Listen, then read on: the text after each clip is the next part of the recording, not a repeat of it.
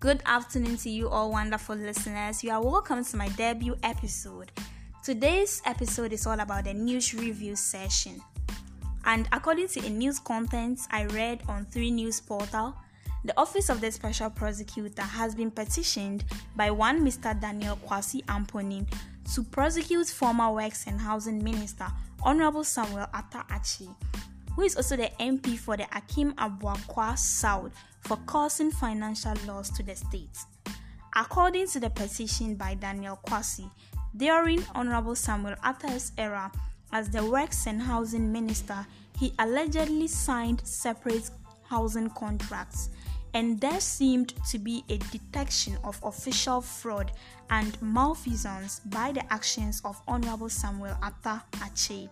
He also claims the Honorable has violated the legislative functions of Parliament as stipulated in Article 93, Clause 2 of the Constitution, and signing the contracts in question. Well, you can find details of this story on 3news.com. So the reason why I had to share this particular content with you is because I am happy with the action taken by Mr. Daniel Kwasi Amponi. He has observed, or he thinks Honorable Samuel Atta was involved in corrupt dealings with regards to the contract. So he has petitioned the Office of the Special Prosecutor to use the appropriate steps in dealing with that particular issue. That's why I'm happy.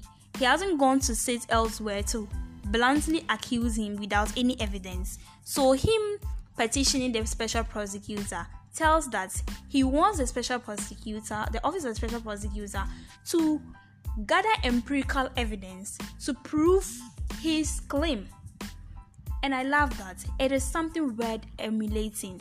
I think any other citizen who observes or sees any irregularities or corrupt dealings by any public official or any other citizen, I think you should use the right steps in dealing with that particular issue instead of sitting to wrongly accuse others without any evidence.